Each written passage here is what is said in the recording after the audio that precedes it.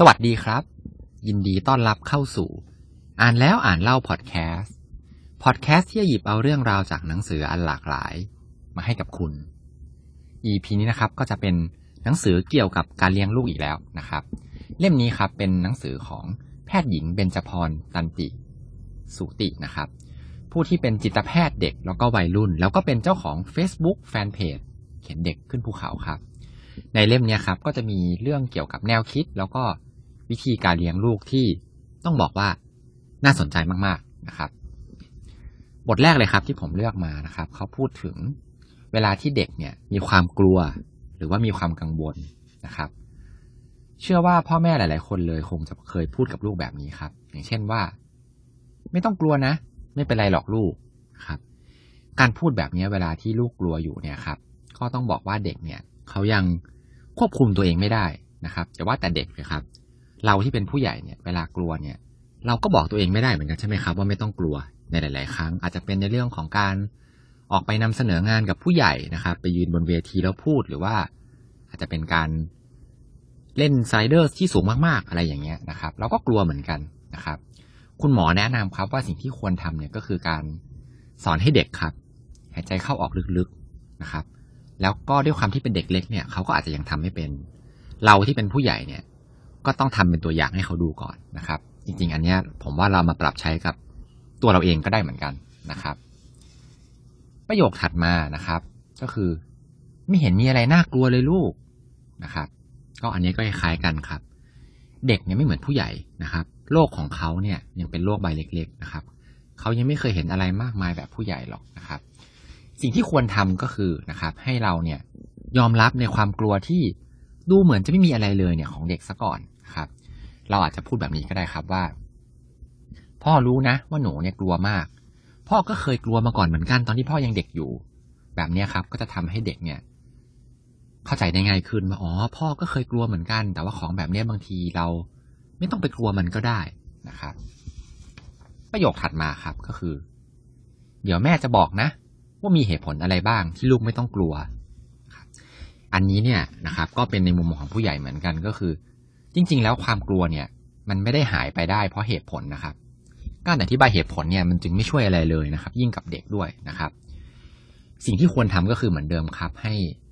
เด็กเนี่ยเขากลัวอยู่ใช่ไหมครับให้เขาหายใจลึกๆนะครับค่อยๆผ่อนลมหายใจนะครับแล้วเขาก็จะรู้สึกผ่อนคลายมากขึ้นนะครับอันสุดท้ายครับก็คือเพื่อนๆไม่เห็นจะกลัวเหมือนลูกเลยนะครับอันนี้นี่สำคัญเลยครับแบบนี้เนี่ยเด็กจะยิ่งรู้สึกไม่ดีนะครับอันนี้ไม่ควรพูดมากๆเลยนะครับเพราะเป็นการเอาตัวเด็กแล้วก็ตัวลูกเนี่ยไปเปรียบเทียบกับคนอื่นด้วยนะครับอันนี้ไม่ควรพูดเป็นอย่างยิ่งนะครับอันนี้ก็คือจะเป็นเรื่องของความกลัวหรือความกังวลของเด็กนะครับบทถัดมาครับที่น่าสนใจครับอันนี้ก็น่าสนใจเหมือนกันนะครับเขาบอกว่าเป็น4คำพูดครับที่ไม่ควรพูดกับลูกเลยนะครับคำพูดแบบแรกครับก็คือการพูดแบบที่เรียกว่าตีตรานะครับอย่างเช่นโง่ดื้องี่เง่าเลวหรือว่าควายนะครับอันนี้เนี่ยภาษาอังกฤษครับเขาเรียกว่าเป็นการ labeling นะครับก็คือการมันไปแปะป้ายไว้ที่ตัวเขานะครับเมื่อเด็กได้ยินคำพูดพวกนี้จากคนที่เขารักมากๆนะครับอย่างเช่นคุณพ่อคุณแม่หรือคนที่เลี้ยงเขามาเนี่ยมันเลยทำให้ส่งผลกระทบกับจิตใจของเขาเนี่ยมากครับลองนึกดูนะครับว่าถ้ามีใครมาพูดกับเราแบบนี้เราก็ไม่ชอบเหมือนกันนะครับอยู่ดีๆมีคนมาด่าว่าเราโง่นะครับเราดื้อนะครับเราเลวอย่างเงี้ยแล้วยิ่งเป็นคำพูดจากคนที่เรารักเนี่ยเราก็จะยิ่งเสียใจนะครับเด็กๆก็เป็นเหมือนเราเนี่ยแหละครับแถมจิตใจยังบอบบางมากกว่าอีกด้วยนะครับถ้าเราโกรธมากๆนะครับให้หลบไปพักสักแป๊บนึงนะครับคนเป็นพ่อเป็นแม่เนี่ยก็โกรธได้เหมือนกันนะครับแต่ว่าให้หลบไปก่อนแล้วเดี๋ยวพออารมณ์เย็นลงแล้วค่อยมาพูดกับลูกนะครับคำพูดที่2ครับก็คือคำพูดแบบเปรียบเทียบครับไม่ว่าจะเป็นการเปรียบเทียบกับพี่เปรียบเทียบกับน้องหรือว่าไปเปรียบเทียบกับเพื่อนนะครับหรือเปรียบเทียบกับป้าข้างบ้านนะครับทำไมถึงทำไม่ได้แบบเขาเนี่ยทำไมไม่เก่งแบบพี่ทำไมไม่อะไรอย่างเงี้ยนะครับเช่นกันครับลองกลับมาคิดดูครับว่าถ้าตัวเราเองเนี่ยโดนเปรียบเทียบแบบเนี้ยเราก็ไม่ชอบแล้วก็ไม่พอใจเหมือนกันนะครับที่สำคัญเลยเด็กๆทุกคนเนี่ยไม่เหมือนกันนะครับทุกคนแม้แต่ผู้ใหญ่เนี่ยมีข้อดีข้อบกพร่องแตกต่างกันออกไปนะครับเราไม่จำเป็นจะต้องให้ลูกของเราเนี่ยเหมือนใครหรือว่าดีไปกว่าใครหรอก นะครับให้เราบอกไปตรงๆเลยครับว่าเราไม่ชอบให้เขาทำอะไรนะครับดีกว่าไปเปรียบเทียบกับคนอื่นนะครับไม่ได้ประโยชน์อะไรเลยนะครับคำพูดแบบที่3ครับก็คือคำพูดประชดครับได้แค่นี้เองไม่ต้องไปเรียนมันแล้วล่ะเดี๋ยวจะพาไปลาออกซะเลยนะครับหรือว่าอาจจะเป็นบอกเท่าไหร่ก็ไม่จำยกให้เป็นลูกคนอื่นไปเลยดีกว่าไหมเนี่ยนะครับอย่างเงี้ยเป็นคำพูดแบบแนวประชดประชันนะครับซึ่งเหมือนกันครับไม่ว่าจะเป็นเด็กหรือผู้ใหญ่ก็ตามเนี่ยก็ไม่ชอบคำพูดประชดหรือแดกดันนะครับแล้วก็เหมือนเดิมครับยิ่งเป็นคำพูดจากคนที่รักเนี่ยมันยิ่งทำให้เสียความรู้สึกมากๆนะครับแล้วก็ถ้าแม้แต่ว่าตัวเราเองเนี่ยครับเรายังไม่ชอบใช่ไหมครับแน่นอนลูกก็คงไม่ชอบเหมือนกันนะครับแล้วเด็กเนี่ยอาจจะจำคำพูดเหล่านี้ไปโดยที่ไม่ลืมเลยนะครับจนโตแถมที่สำคัญครับนอกจากไม่ได้ผลแล้วเนี่ยนะครับไม่ได้ไปแบบเด็กก็ไม่ทำตัวให้ดีขึ้นเด็กบางคนเนี่ยอาจจะยิ่งต่อต้านเข้าไปใหญ่เลยนะครับเพราะว่าเมื่อได้ยินแล้วเขาก็จะเสียใจนะครับน้อยใจแล้วก็โกรธด้วยครับและที่สำคัญเนี่ยเขาไม่เข้าใจหรอกว่าความต้องการจริงๆของพ่อแม่เนี่ยคืออะไรจากการที่ประชดแบบนี้นะครับก็รู้แต่ว่าแบบตัวเองมันแย่นะครับก็เลยทำตัวแย่ๆไปเลยดีกว่าอย่างเงี้ยครับก็คือสรุปของข้อนี้ก็คือไม่ประชดเลยจะดีที่สุดนะครับบอกตรงๆดีกว่าคำพูดแบบสุดท้ายครับก็คือคำพูดที่บอกว่าทำไมเป็นคนแบบนี้นะครับคำพูดอันนี้ครับถ้าเกิดเด็กเขารู้ความแล้วเนี่ยเป็นคำพูดที่ทำให้รู้สึกแย่ได้มากเลยนะครับพ่อแม่เนี่ยควรจะพูดแบบตรงไปตรงมาดีกว่าเพราะว่าการพูดว่าแบบทำไมเป็นคนแบบนี้เนี่ยมันทำร้ายความรู้สึกค่อนข้างมากนะครับคือถ้าเราเป็นห่วงเราก็พูดไปตรงๆเลยว่าพ่อแม่เป็นห่วงนะไม่อยากจะให้กลับบ้านดึกหรือว่าถ้ามีธุระอะไรเนี่ยก็ให้โทรบอกก่อนนะครับอาจจะแบบน้ำท่วมรถติดหรืออะไรพวกนี้นะครับถ้าทำแบบนี้ได้นะครับปรับเปลี่ยนวิธีการแล้วก็ไม่ใช้คำพูด4ประเภทนี้ครับความสัมพันธ์ระหว่างพ่อแม่ลูกเนี่ยก็จะดีขึ้นอย่างแน่นอนเลยนะฮะเรื่องถัดมาครับอันนี้ก็สำคัญไม่แพ้กันเป็นเรื่องของการทำโทษครับนะครับก็มีหลายเทคนิคที่คุณหมอมาแชร์ให้ฟังนะครับเทคนิคที่1ครับก็คือเทคนิคเพิกเฉยนะครับเพิกเฉยเนี่ยคือการไม่สนใจกับพฤติกรรมที่ไม่ดีนั้นๆของลูกนะครับเด็กบางคนเนี่ยชอบทำให้เราสนใจครับยกตัวอย่างเช่นร้องโวยวายขึ้นมาหรือว่าลงไปดิ้นกับพื้นเวลาที่แบบอยากได้ของเล่นข้างนอกบ้านนะครับแล้วเราไม่ยอมซื้อให้หรือว่าการร้องไห้จนไอหรือว่าจนอ้วกอะไรอย่างเงี้ยนะครับทีนี้ถ้าเกิดเราเพิกเฉยซะครับถ้าเด็กเขารู้แล้วว่าไม่ได้ผลเนี่ยเขาก็จะหยุดไปเองครับเทคนิคที่2ชื่อว่า time out หรือว่าขอเวลานอกนะครับอันนี้ใช้ในเด็กเล็กเป็นหลักนะครับก็คือให้ไปอยู่ในบริเวณที่น่าเบื่อเงียบๆแล้วก็ไม่ให้มีของเล่นนะครับเป็นหลักการง่ายๆครับก็คือ1นาทีต่อ1ปีนะครับอย่างเช่นถ้าเกิดเด็กอายุ3ขวบเนี่ยก็ให้ time out 3นาทีนะครับอาจจะบอกลูกแบบนี้ครับว่าเพราะว่าหนูเนี่ยขว้างของนะครับหนูจะต้องไปนั่งบนเก้าอี้เด็กดีเนี่ย3นาทีนะครับเก้าอี้เด็กดีเนี่ยก็อาจจะเป็นการเอาเก้าอี้ไปวางตั้งไว้ที่มุมห้องแล้วก็ให้นั่งอยู่เฉยๆ3นาทีครับตามอายุถ้าเกิดว่าแบบ4ขวบก็ให้นั่งอยู่4นาทีนะครับอันนี้เป็นหลักการง่ายๆนะครับแต่ว่าคุณพ่อคุณแม่ก็ลองเอาไปประยุกต์ใช้ดูได้เทคนิคที่3ครับชื่อว่าการตัดสิทธิ์นะครับการตัดสิทธิ์เนี่ยก็คือการตัดสิ่งที่เคยได้ครับอย่างเช่นค่าขนมครับของเล่นอาจจะเป็นแบบงดขนมไม่ให้กินขนมนะครับหรือว่างดดูการ์ตูนนะครับอะไรอย่างเงี้ยอันนี้ครับหรือว่าอาจจะเป็นการหักค่าขนมนะครับตามมูลค่าของที่ทำเสียหายก็ได้นะครับอันนี้ก็คือเทคนิคในการตัดสิทธิ์นะฮะเทคนิคที่4ครับก็คือการทำดีทดแทนนะครับก็คืออันเนี้ยจะเป็นการสอนให้ลูกมีความรับผิดชอบครับอย่างเช่นถ้าเกิดว่าเขาทำแจกันที่บ้านแตกเนี่ยนอกจากอย่างข้อที่แล้วคือการตัดสิทธิ์ใช่ไหมครับถ้าเกิดว่าแจกันราคา150บาทเนี่ยนอกจากว่าเราจะหักค่าขนมของเขา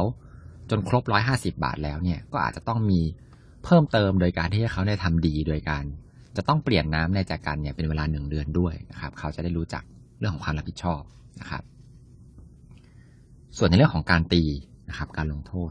คุณหมอบอกว่าการตีเนี่ยไม่ควรทำบ่อยครับเพราะว่ามันส่งผลกระทบกับจิตใจของเด็กนะครับแล้วก็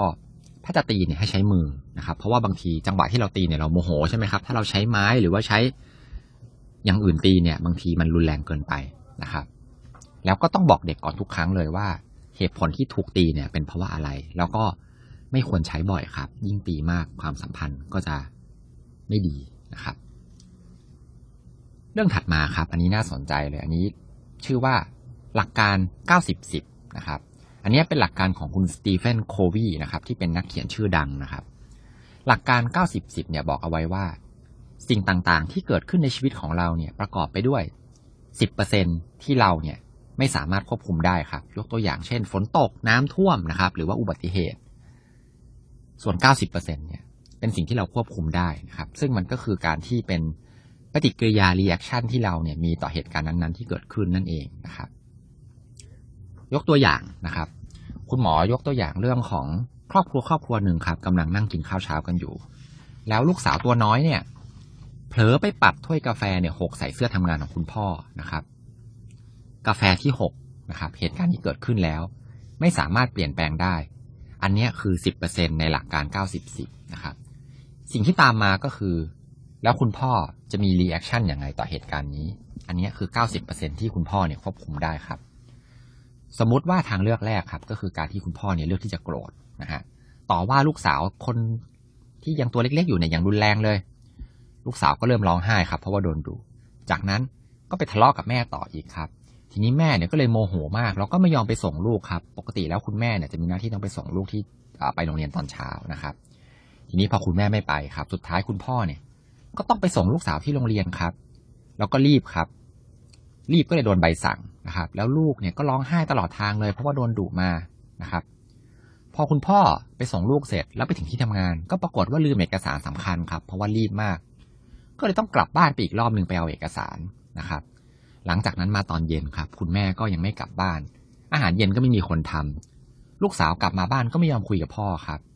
เนี่ยครับมันก็เลยเป็นวันแย่ๆมากๆวันหนึ่งกลับกันครับถ้าเกิดเปลี่ยนเป็นอีกทางเลือกหนึ่งก็คือคุณพ่อเนี่ยเลือกที่จะขึ้นไปเปลี่ยนเสื้อผ้านะครับหลังจากที่กาแฟหกใส่เสื้อแล้วก็พูดจากับลูกดีๆนะครับแม่เนี่ยก็จะไปส่งลูกที่โรงเรียนตามปกติคุณพ่อก็ไม่ต้องรีบร้อนแล้วก็ไม่ลืมเอกสารและสุดท้ายวันนั้นเนี่ยก็อาจจะเป็นวันดีๆวันหนึ่งก็เป็นได้ครับลองเอาหลักการนี้ไปคิดดูนะครับนอกจากเป็นเรื่องของลูกแล้วเนี่ยจริงๆแล้วชีวิตของเราเนี่ยก็ใช้ในหลักของ90-10ได้เหมือนกันนะครับไม่ว่าจะเป็นทั้งเรื่องของที่ทำงานเรื่องของเวลาที่มีเหตุการณ์ต่างๆเกิดขึ้นแบบไม่คาดฝันนะครับบทสุดท้ายที่ผมเลือกมาครับคุณหมอพูดไว้ว่าทุกคนเนี่ยมีความอัจฉริยะในตัวเองไม่ว่าจะด้านใดด้านหนึ่งนะครับรวมถึงตัวคุณพ่อคุณแม่ด้วยนะครับ